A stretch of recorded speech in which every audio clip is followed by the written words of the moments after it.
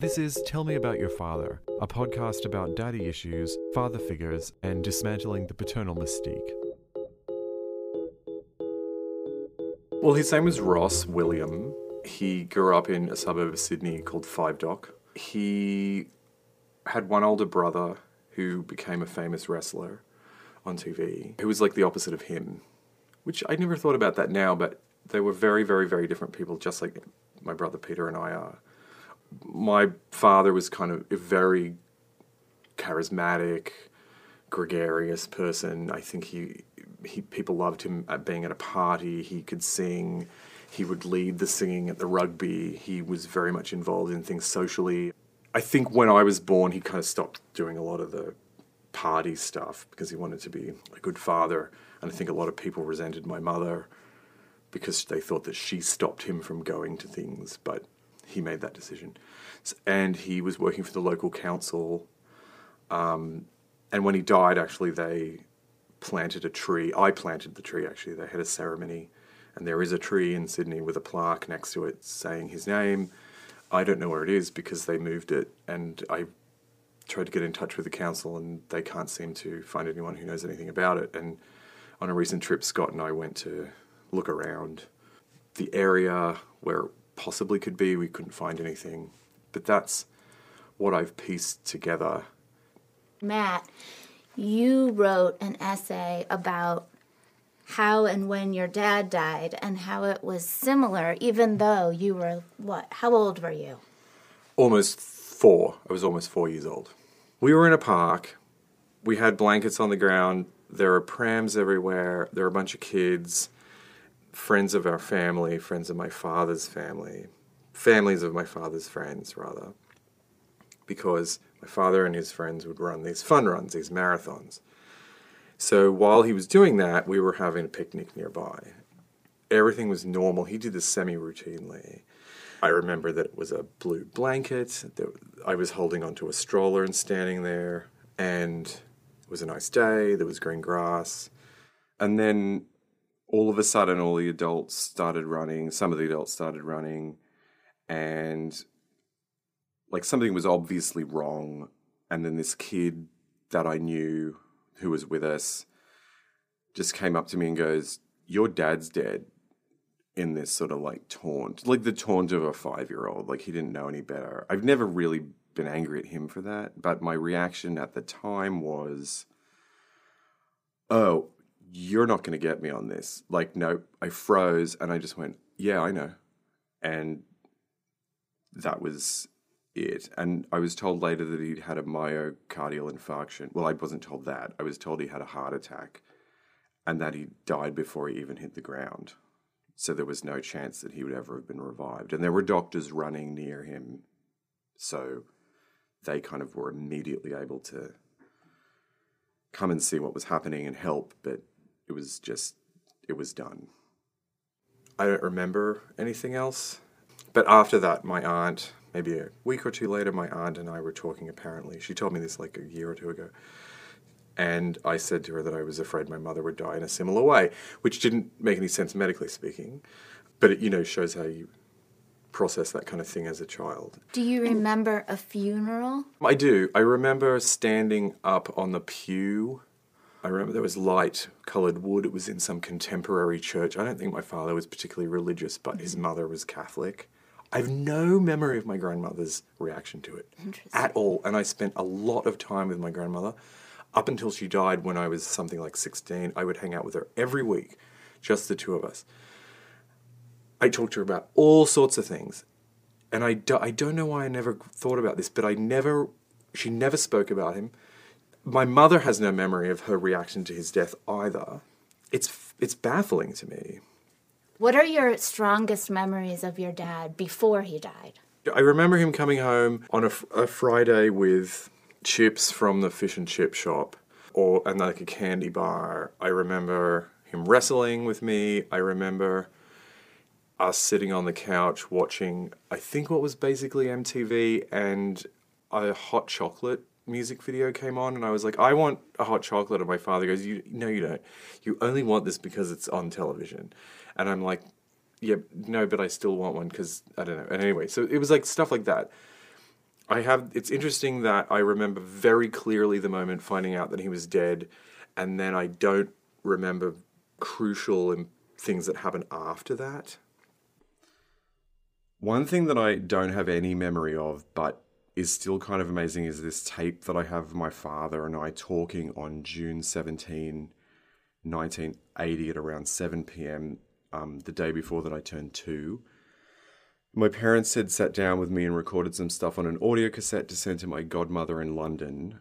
She then kept the tape and sent it to me in the mid-90s. I brought that to New York and when I moved here, and then it just went missing. And I looked everywhere for it, but I couldn't find it.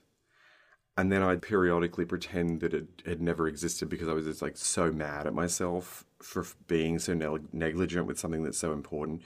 But then like in summer last year, I don't know why I didn't think of this before, but then in summer last year, I just went, why don't I just ask her if she still has a recording? Maybe she just sent us a copy of it.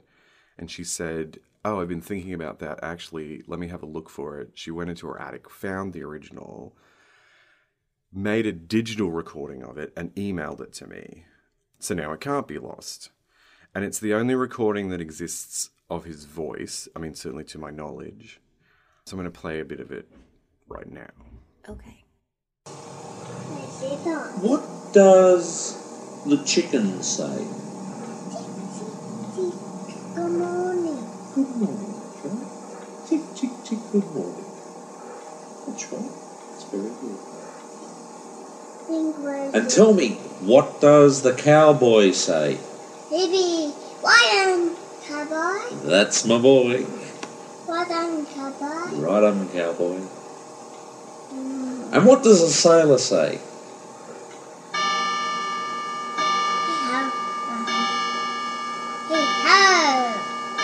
That's right. What does the sailor say again? Does the sailor say what?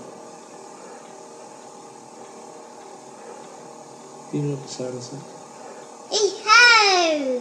That's right. Heave-ho, my hearties. Heave-ho's the hearties. That's the boy. Chickens say good morning. What did I know?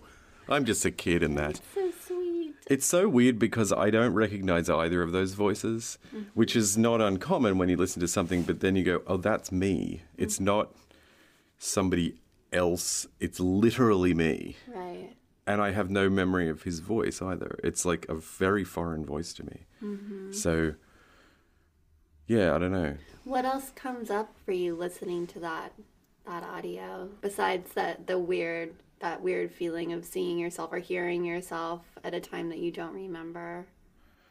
I think the grandfather clock, when you listen to it now, in the context of his death, it's kind of really ominous to me. Like it feels like time ticking away because he would be dead within 2 years of that. So it's like kind of strange. But also it's sort of, I don't know whether it's really difficult or sad or not. I don't know what it is, but you know, there's a kind of innocent joy that exists that also was to be obliterated. Yeah. What I love about that audio is that he keeps saying, that's my boy. Did you have any concept of death before he died? I had none whatsoever. And I experienced it, but I still didn't remember it because my grandfather had died. And apparently, I have no memory of this, sadly, but he and I used to sit on the front veranda at his house and we would talk, just the two of us. And I don't have any memory of that. So he must have died at some point within relative proximity of this recording being made. But yeah, and that was it. Aside from that, I didn't know. Did you understand after he died that it was forever? That the concept of death being final? Yeah, because I felt really afraid. And if it wasn't forever, I don't think I would have felt really afraid. But I don't know how that played out. I used to wait for him on the steps in the morning, or afternoon rather, for him to come home. But I totally knew he wasn't there. I knew that he wasn't going to come back. And I think I would tell my mother I was doing this, knowing that he wasn't coming back. And I don't know why I did that. It wasn't to be cruel. I mean, it was just sort of trying to bring context to what was affecting us so much at that time, or bring up what was happening. But I would go and sit there, yeah. Yeah. How old were you? Like 4-ish. Yeah. 4. Yeah. I don't know. I think that, like, even adults, when they lose people, it's like there's that, you know, the Joan Didion magical thinking, like, maybe if I go sit on the steps, that person will come back. I think there was a lot of me that was what I was thinking. Of just grieving. But I didn't cry. Right. I wasn't crying about this. I felt it in other ways. So it wasn't like sadness, but it was everything else, and vulnerability and panic and anxiety and loss. I was kind of jealous of other people, I think, who had fathers, and yeah, I'm not sure whether I felt sadness. You have a brother, right? I have 2 younger brothers. And were they, how old were they? You were 3, how old were they? My brother Peter was 1, and my youngest brother Andrew had not been born, and my mother was just pregnant with him. So she did the whole pregnancy, not alone, but certainly without her husband. Did he know before he died that she was pregnant? Yes, he did. That's And I remember him telling us in the kitchen, and it was like, Oh, he told he was really excited. He was like, you're going to have another baby brother or sister. And we didn't know whether Andrew was a girl or a boy, and we were talking about names, and I wanted to call him Anne. I don't know why. And Mum was like, no, it's going to be Allison. And I'm like, God, why Allison? Anyway. But you must be the only child that has memories of your father, I right? am. My Yeah. brother Peter does not have any memories of him. Did that make you feel, like, responsible to share what you remembered about him with them, or superior even? I don't know. It was so interesting because when the show This Is Us had like a season ago, like maybe 2 seasons ago, and Justin Hartley's character became really interested in his father's experience in Vietnam, so he just went, I'm going to go find out about this, goes to Vietnam, discovers his father has a brother, etc. And from watching that, I went, I want to do that too. And so I went back to Australia and called my father's best friend, 2 of his best friends, one of whom is my godfather, and invited them over for dinner. And I hadn't spoken to either of them. I don't even think I've had a conversation with my godfather, which, can I say, is actually kind of bullshit, because that's his only job. And my father died. He shows up, I think, I don't even remember what he did, but never heard from him again until last year. We had this dinner in Sydney, and it made sense that Alan, my godfather, actually didn't talk to me after a while of watching him react to the questions, because it was so horrifyingly sad for him that I kind of realized, it must have just been too much for him. And I remember he looked at me a couple of times that night, and he kind of was looking through my face, like he could kind of see my father's face in mine, and I think he found that. I didn't talk to him about this, but I got that sense. And then he was almost in tears at various points talking about it. And this is, we're talking 38 years later. Yeah. This is not a recent thing. And then on the way out, he kind of grabbed my hand and he goes, your father was just such a true friend to me. And like, I think I kind of was like, I see, maybe you just couldn't face it to come back and deal with me as a child. My godfather did say, I think your father would be really proud of you. And I'm like, that's the thing I want to know, and I can never know the answer to it. And he's like, I can tell you he would have been really proud of who you are. So that's interesting. That's kind of nice. He's a primary source. It's still not the same, and it'll never be resolved. But I guess that's kind of how I think about it. I really only started writing about it or thinking about it in the last few years. I was extremely depressed as a teenager, and it got very, very bad. And I started having, things like self-harm, and I couldn't move, I couldn't think or remember things. And I started seeing this kind of alternative therapist, and she was talking to me about things, and she's like, oh my God, I mean, you have this enormous amount of unresolved sadness about your father's death. And we did this sort of symbolic, gestural thing that was supposed to release tension from it. It never occurred to me that my father's death would be affecting me 18 years later. I cannot tell you, the difference was between night and day. It was extraordinary how intense that change was from just doing this weird symbolic kind of, we're going to release tension, we're going to think about... With your hands, physically? I can't... It was more of a like kind of... cognitive It was behavior? like a process of imagining... It was called timeline therapy. Okay. So you're imagining all these things and you're doing these sort of symbolic moments. And just acknowledging that, I was really surprised. But then I went, of course. And it was just extraordinary, the difference it made, just acknowledging that. It seems like one of those things you would go through because it happened when you were so young, that you sort of just go through life like, this is a thing I know about my family and about myself, is that I don't have a dad. And so in a way, it makes sense to me that you would go, that it wouldn't occur to you that of course you're grieving. Yeah, and no one... I mean, I do actually have a father. I have my stepfather, Keith, who married my mum in 1986 or something.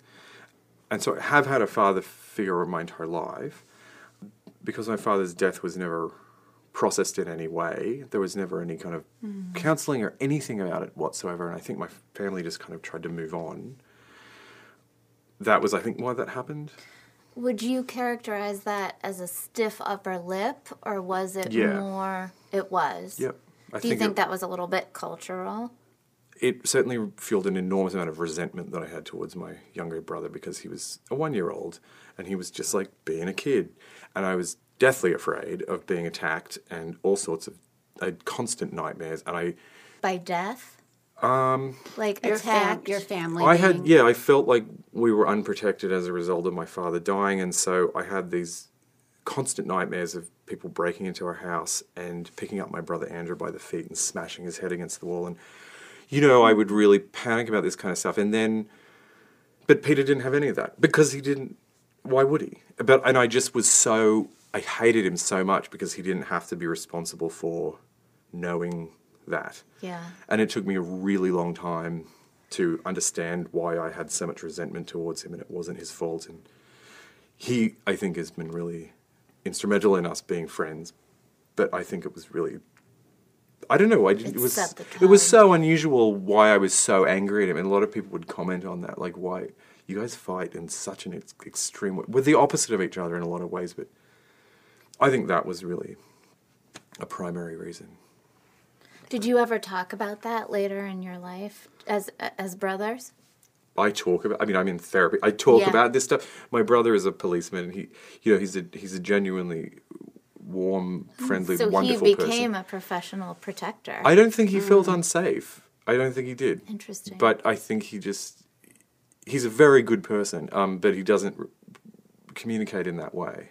Yeah. Do you think you were depressed in high school or when you were a teenager partly because of his absence, or were you not connecting it, or I didn't connect could it have been something else? I think I had it. Well, yeah, I think I was the usual juvenile mix. Well, I also was gay. I'm gay, and I wasn't okay with it. Yeah. And I was like, I'm not going to do that. This is not going to happen. And I was just in this like conflicted turmoil, and it was exhausting. And also, I think because of his death, I have this quite pronounced abandonment issues, which manifest very extremely in a physical sense.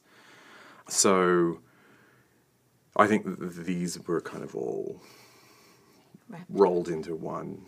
And also, doctors have said to me, it's just a really volatile time in terms of chemicals and hormones in your body, and that's probably part of it too. Do you ever dream about your father? No, I never have. Okay. I've never dreamt about him at all. But you do sometimes think you see him. Yeah. I was literally, maybe 4 weeks ago, I was walking in the tunnel between 6th and 7th Avenue and 14th Street to get to the 2 train. And I saw this person and I actually stopped and turned around and was like, what? And I'm like going, I know this is obviously not my father, but like, what? I know it's interesting because I'll look at photos of him and I'll just stare and go, who are you? Like, it's so weirdly cinematic. You know, it's sort of like a TV show. Like, you think that's kind of cliched, but it actually really is like what I do. Thanks for listening. Tell Me About Your Father was created and produced by Erin Hosier, Elizabeth Thompson, and Matthew Philp. For more information, visit tellmeaboutyourfather.com. Follow us on Twitter at TMAYF Podcast and on Instagram at Tell Me About Your Father. Call our hotline at 888-318-DADS 24 hours a day and tell us about your father. That's 888-318-DADS. This podcast was inspired by Erin's memoir, Don't Let Me Down, which is available where all good books are sold. Episodes were recorded by Rob Hahn at the Playground Studios in Brooklyn and edited by Chris Gellis and Emma Donaher. Our logo was designed by Cicero de Guzman and illustrated by Richard Verghese. Special thanks to Mark Sussman, Jessica Suarez, Michael Vecchio, and Betsy Lerner.